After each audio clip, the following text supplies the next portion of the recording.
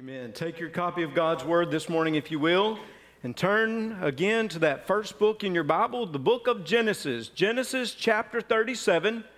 Genesis chapter 37. I mentioned it last week. I'll say it again. How blessed we are to know that wherever we come from, no matter what our background, no matter who we are, God has a purpose for us, God has a plan for us, and God can use us. It is an amazing reality that we can live with each day. It should give us confidence. It should give us a sense of assurance as we serve Him. Look, when you look at this passage, when you look at the life of Joseph, and remember we entered into that life just in the last week or so, as you enter into it, you are reminded that he did not come to the perfect family. He did not come from perfect family. And just like those of us in this room, all of us are imperfect individuals, and yes, as much as we love our family, they are imperfect. Make sure you edit that out before my mom and dad hear it, okay? Make sure. But they're imperfect. We're all coming from imperfect places. And when you look at Joseph's family, you find a dysfunctional family. Actually, they put the dis in the dysfunctional. There is no doubt that when you look at their lives, it is a life of chaos, of strife, and envy. And yet God has a plan. But in that plan, there may be ups and downs. I mean, I look at Joseph's life, and I see tremendous victories, tremendous ups, and I see tremendous lows, tremendous apparent defeats. Again, I love that because our lives mirror that so often. Because we can be so up and we can be so down.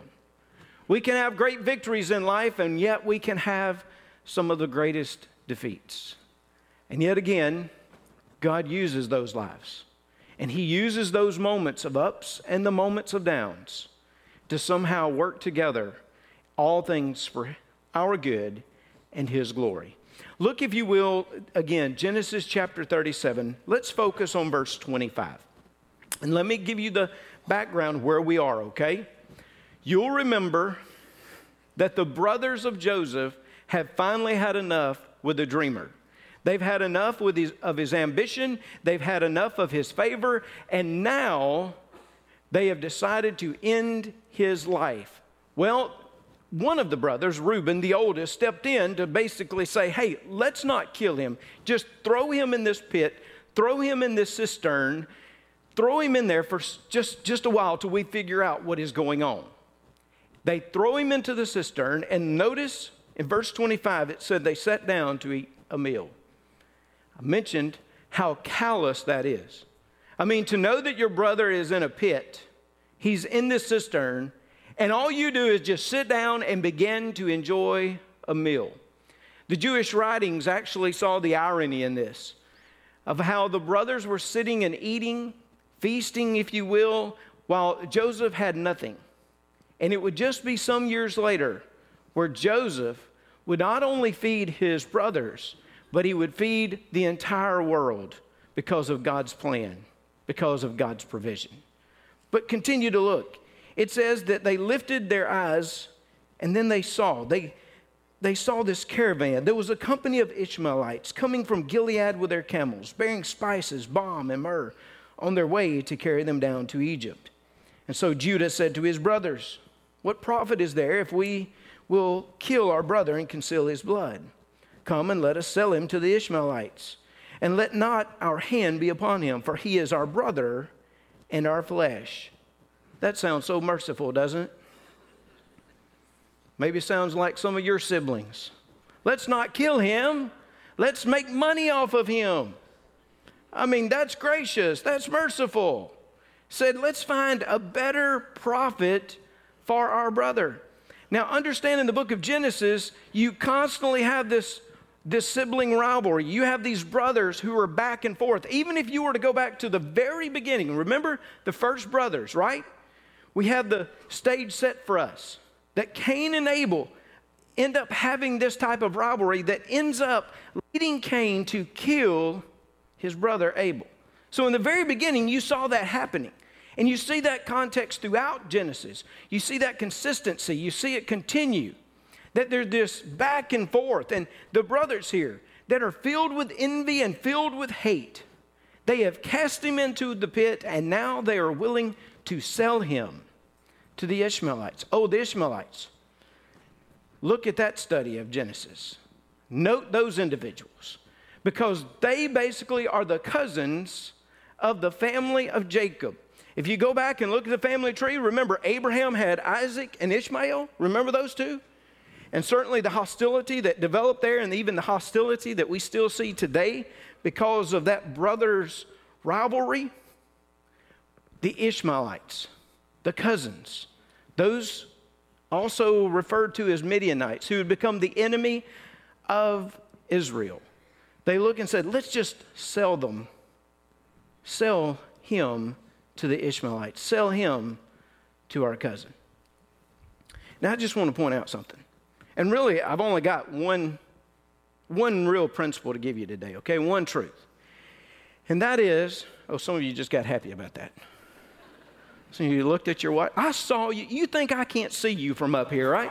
I can even see you in the gathering. You don't think I can, but I can see you somehow. This is the one truth I want you to hear this morning. You may be down, but you never forget this. God still has a plan for you. You may be down, but God still has a plan. Oh, Joseph is down. He's in the pit, and now he faces slavery in Egypt.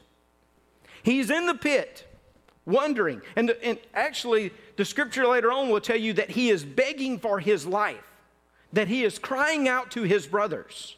He is finding no favor from them except the possibility that he will face the rest of his life in servitude. That's it. So from the pit to the road to Egypt,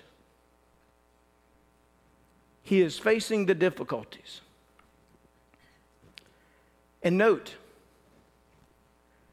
I could make the case that none of this is deserved in Joseph's life. Now, I know some of you look at me and say, okay, Reggie, we are all sinners and we deserve everything that we get here on this earth. Theologically, I know some of you are great scholars and all of that. Theologically, I understand we're sinners. We live in a sinful world. I got all that. But can you get past that with me for just a moment? Tell me specifically what Joseph did to deserve being treated this way by his brothers, being put in a pit, and now being sold into slavery. I know some of you will email me later and you'll tell me.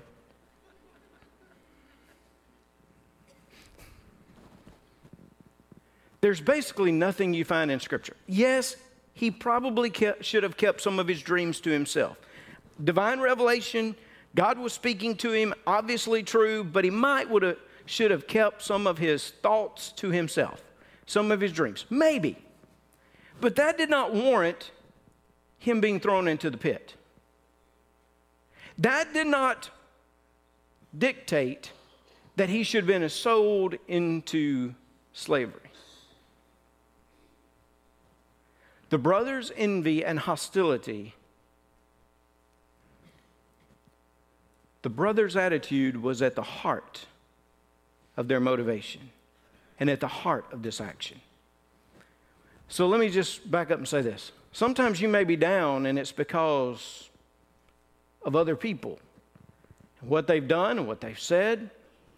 You may not feel like that you deserved to be in the pit. You may not feel like you deserve to be on the road to Egypt. And you may be just down. That is the reality of the world we live in.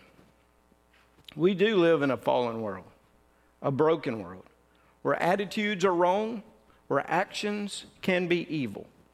We live in that world. And there are times that things will happen to us and we'll say to ourselves, we didn't deserve that.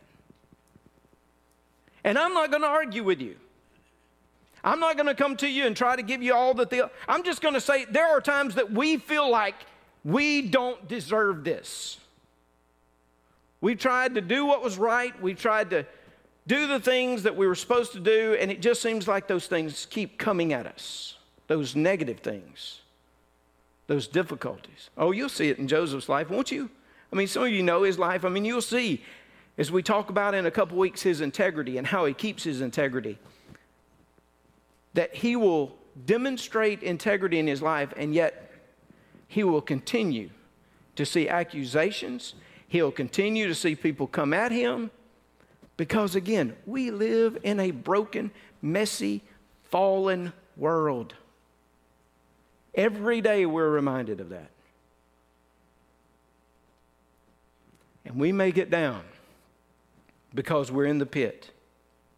We may get down because we find ourselves on the road to Egypt. Look at the depravity of this. I mean, look at the depravity of the Scripture. As you read through it, the depravity of the narrative itself and how it is given to us.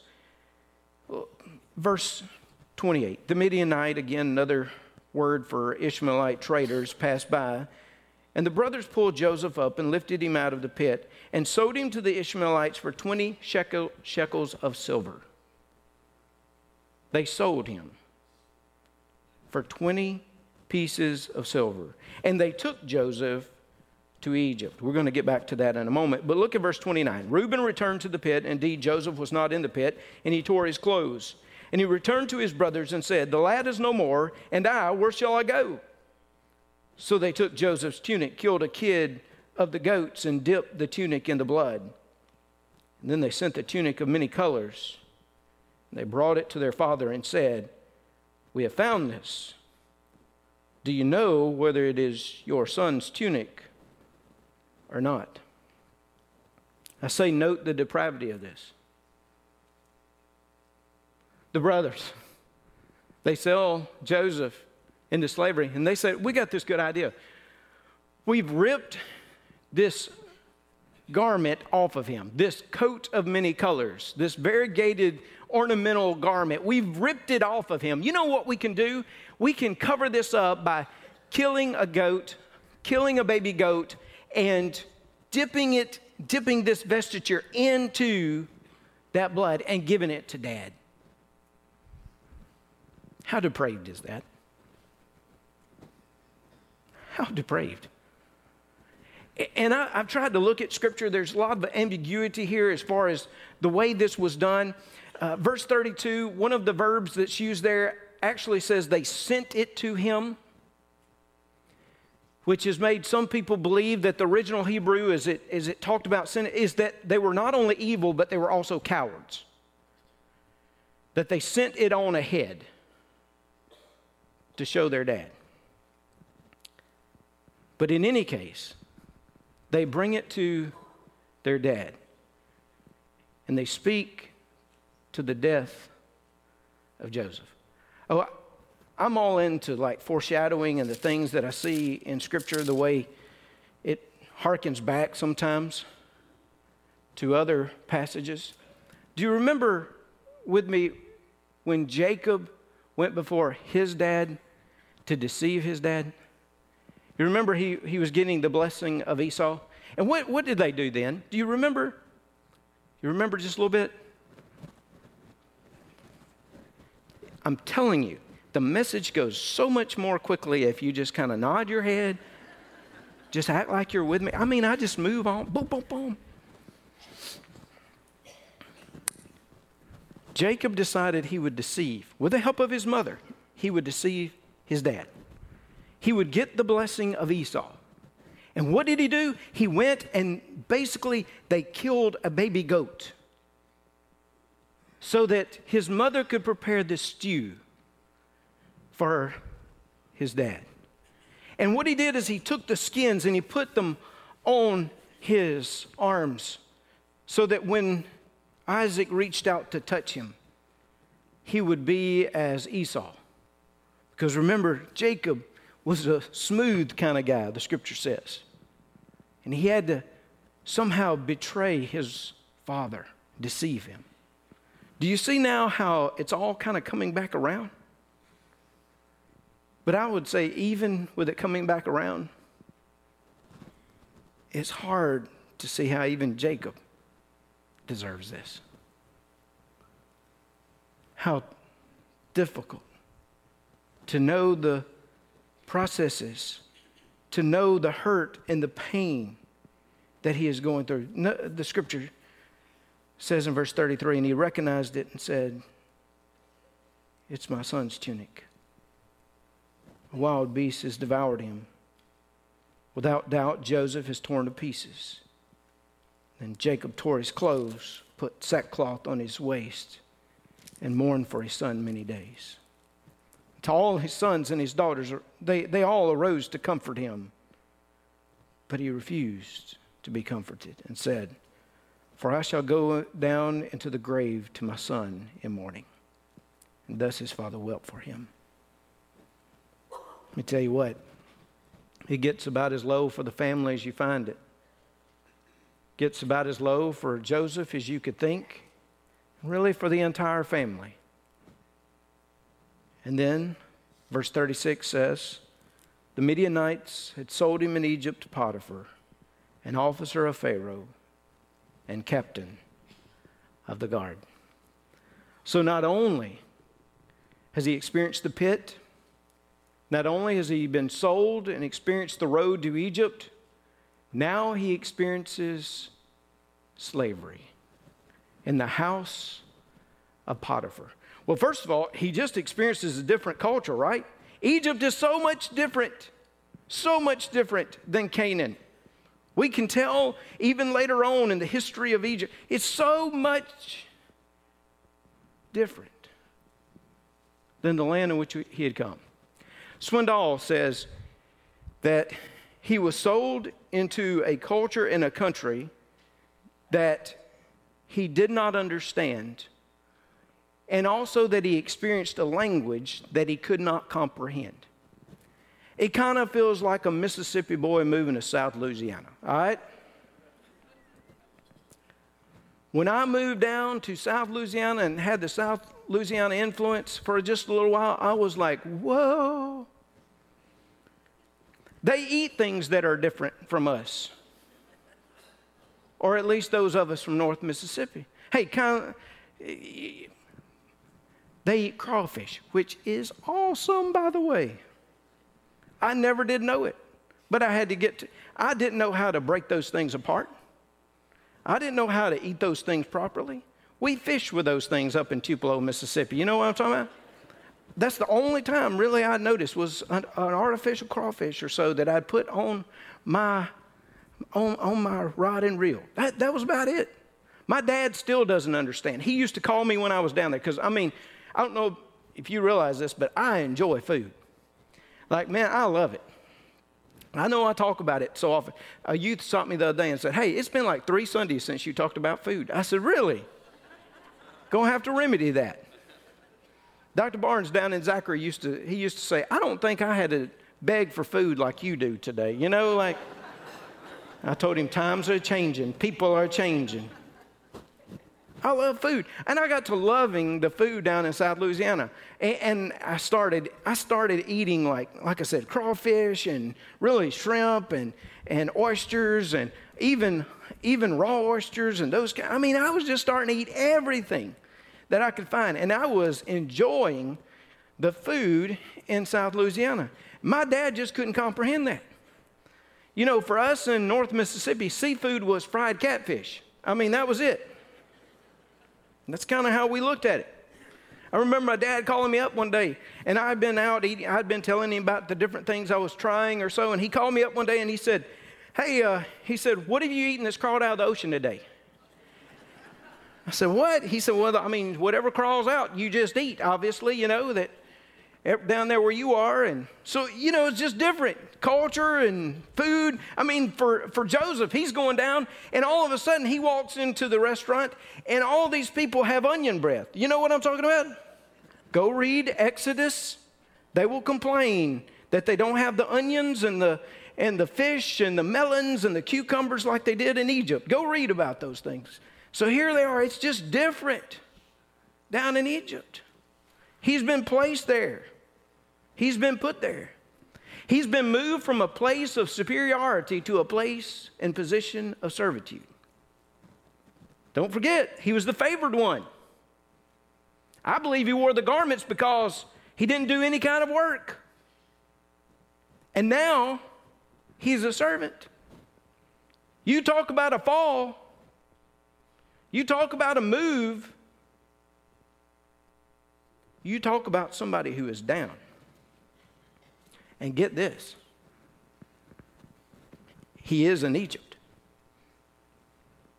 Canaan is the land of promise. Canaan is the land of heritage. Canaan is connected with a promise of God, not Egypt. Egypt is the adversary. Again, all throughout Genesis, and later on you'll see, Egypt is the adversary. You don't want to stay in Egypt. Most people didn't even want to go there. They were only forced there by famine. He's in Egypt, the land of the adversary. You ever felt like you just lived in the land of the adversary? I mean, where it just got so bad that you felt like the enemy was all around? Like you must have just pitched your tent right by the enemy himself. Joseph was down. But again, I say to you, you may be down. You may find yourself in the pit. You may find yourself on the road to Egypt. You may find yourself in Egypt itself. But God still has a plan. God still has a plan. God can take the most difficult of situations and use them for our good in His glory. Because He is the sovereign King we serve. Just 2 verses very quickly in chapter 39, because I want you to see this. Just want to connect a little bit, and we'll come back to some of these themes later. But 39, verse 1. Now Joseph had been taken down to Egypt, and Potiphar, an officer of Pharaoh, captain of the guard, an Egyptian, bought him from the Ishmaelites who had taken him down there. Verse 2. Underline this. The Lord was with Joseph. Just kind of put it down there. Just underline it. The Lord was with Joseph. Because get this. You may be down, God's still got a plan, and God is still there. He is still there in your heart and in your life. He is still working on your behalf. You never forget that. The Lord is there. I wonder if Joseph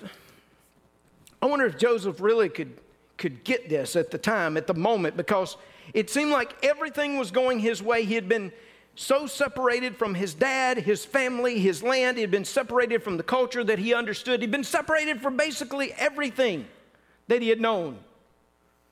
And yet, the scripture says that the Lord was with Joseph. So in the midst of you being down, you never forget that He is there.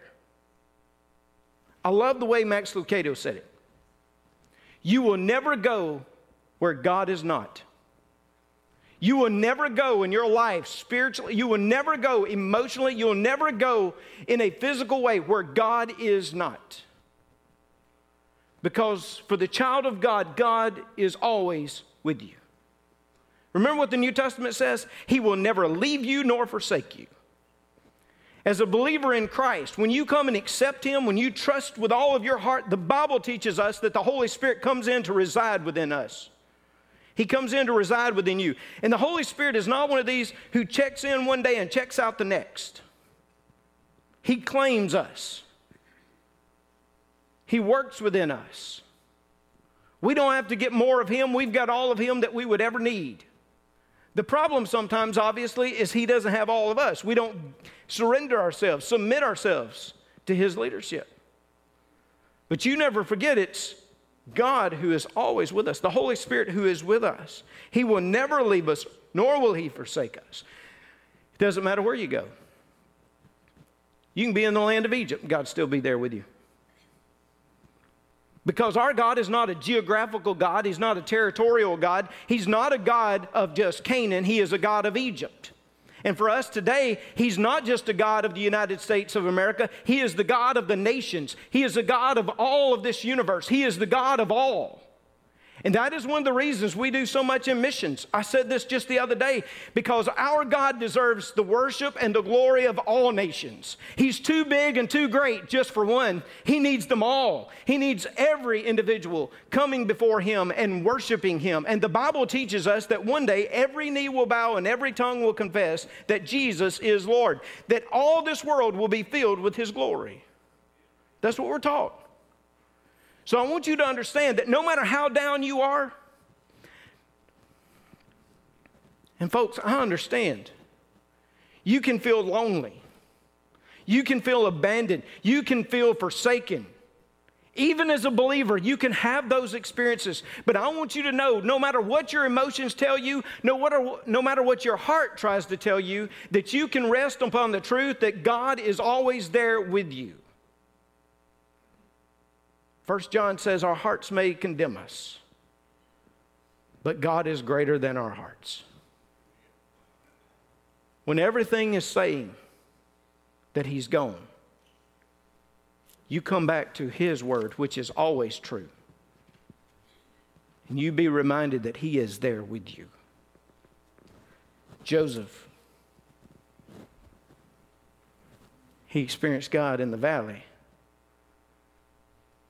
So many of us experience Him on the mountaintop. But don't forget, He's walking with us through the valley. Even that beloved 23rd Psalm, right? Yea, though I walk through the valley of the shadow of death, I will fear no evil. Why? For Thou art with me. The reason I go through this is because You're there. Makes a difference. The Lord was with him.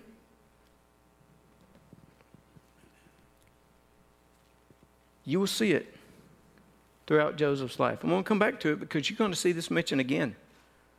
You're going to see it through his life. And I pray that you see it through yours. It may be in retrospect, looking back, but you can say, he was there. He was there. He was there. So you may be down, but know God's got a plan. He's there.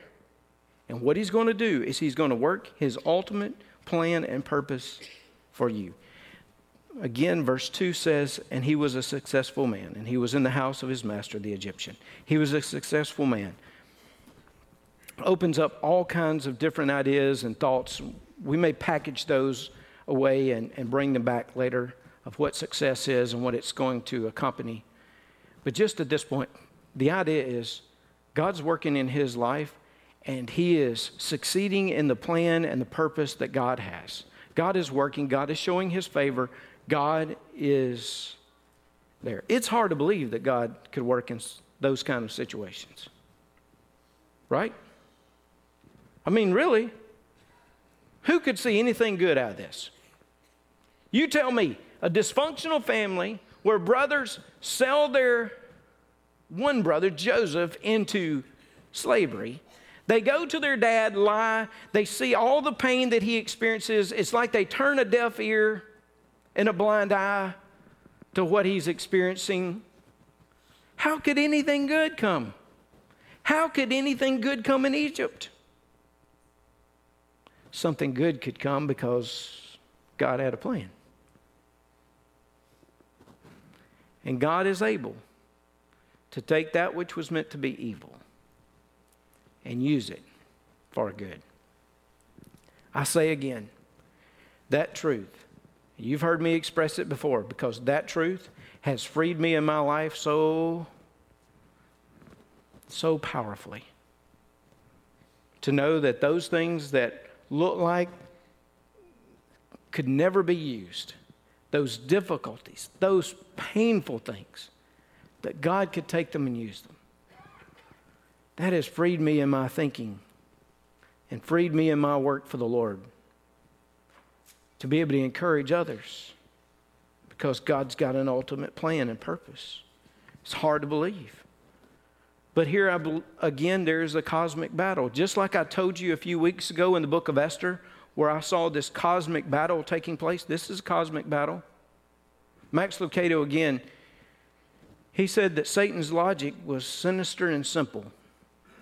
Basically, he wanted to destroy the family of Abraham and thus destroy the seed of Abraham, Jesus Christ. What is Satan wanting to do in all of this? He's wanting to destroy the family of God so that he can prevent the coming of the Messiah. So what does he do? He targets Jacob's boys. He puts that evil target right there upon Jacob's boys, and he comes right after them to try to destroy them. But God was using these evil intentions, and he would use them to bring about the actual salvation of God's people. You'll know the story. You'll see it. Joseph will be in the right place at the right time to provide for the family and to take care of them so that they might be saved. Because that's the way our God works, is that he can see beforehand. I love that word provision. Provision. That means the idea that we have everything we need, that it's been provided for us, that it's been taken care of. The Latin word provision, or really the Latin root, means to see beforehand. Vision, obviously the idea to see. Which is like this preposition, this addition, which means like before. To see before. Our God can see before. I shared with you last Sunday night that when I was in seminary, I was coming out, and there was all this debate that was raging. I know that's been some years ago, but it was raging over this new teaching that had come out. And it wasn't in our Southern Baptist seminaries, but it was in a lot of denominational seminaries. It was called open theism. And the people would teach, and they would say, well, God knows all things, but he knows all things that are knowable. The future's not knowable, thus God does not know the future. Remember, some of you, I gave you a really technical term last Sunday night, a real theological term to describe that type of doctrine. We used it in New Orleans. Yeah, some of you said it. Baloney. Yes, baloney.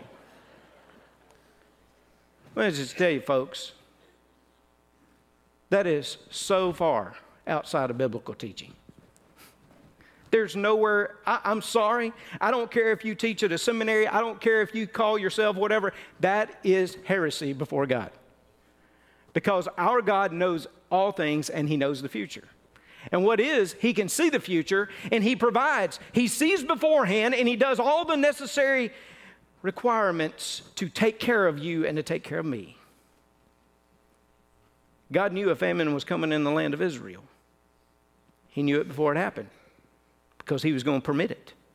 He's going to allow it. So God allowed these brothers to sell Joseph into slavery. In Egypt, the breadbasket of the world it will become, so that he could provide. He could take care of his people. And you know what? God can see in your life too. You may be down now, but he's there with you and he has a plan. And he can see what you need, even when you cannot. And he has all the resources to provide. You trust him? Listen, you trust him with your eternity, trust him with the here and now. You've trusted him with your soul, which is the most precious thing that you could give to him. You trust him with your finances. You trust him with your relationships. You trust him with your work. Because if he can save your soul from a devil's hell, if he can wash you as clean as the snow itself, he can provide for you what you need here. And he works on your behalf. because this is what's awesome.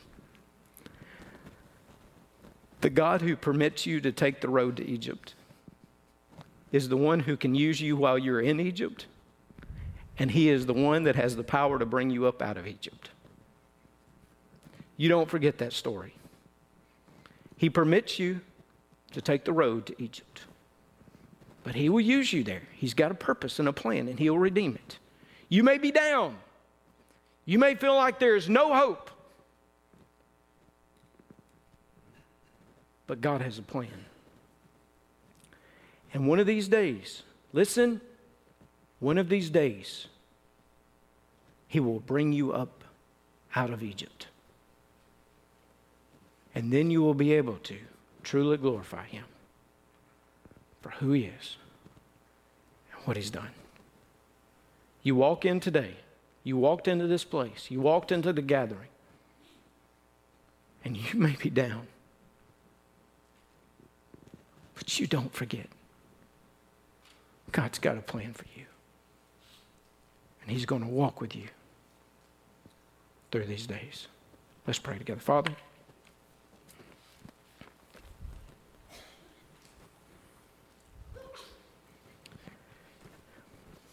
we come to you this morning.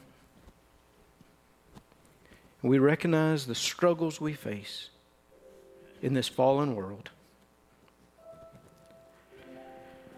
God, I pray that you would take these struggles, these difficulties,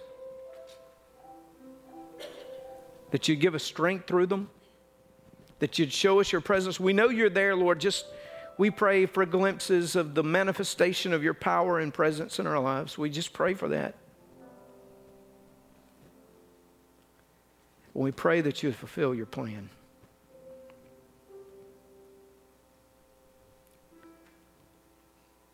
God, that what is done, even our days in Egypt, would be done for our good and for your glory. We trust you with it. We yield ourselves to you. And Lord, we believe in who you are as our Savior and provider. In Jesus' name.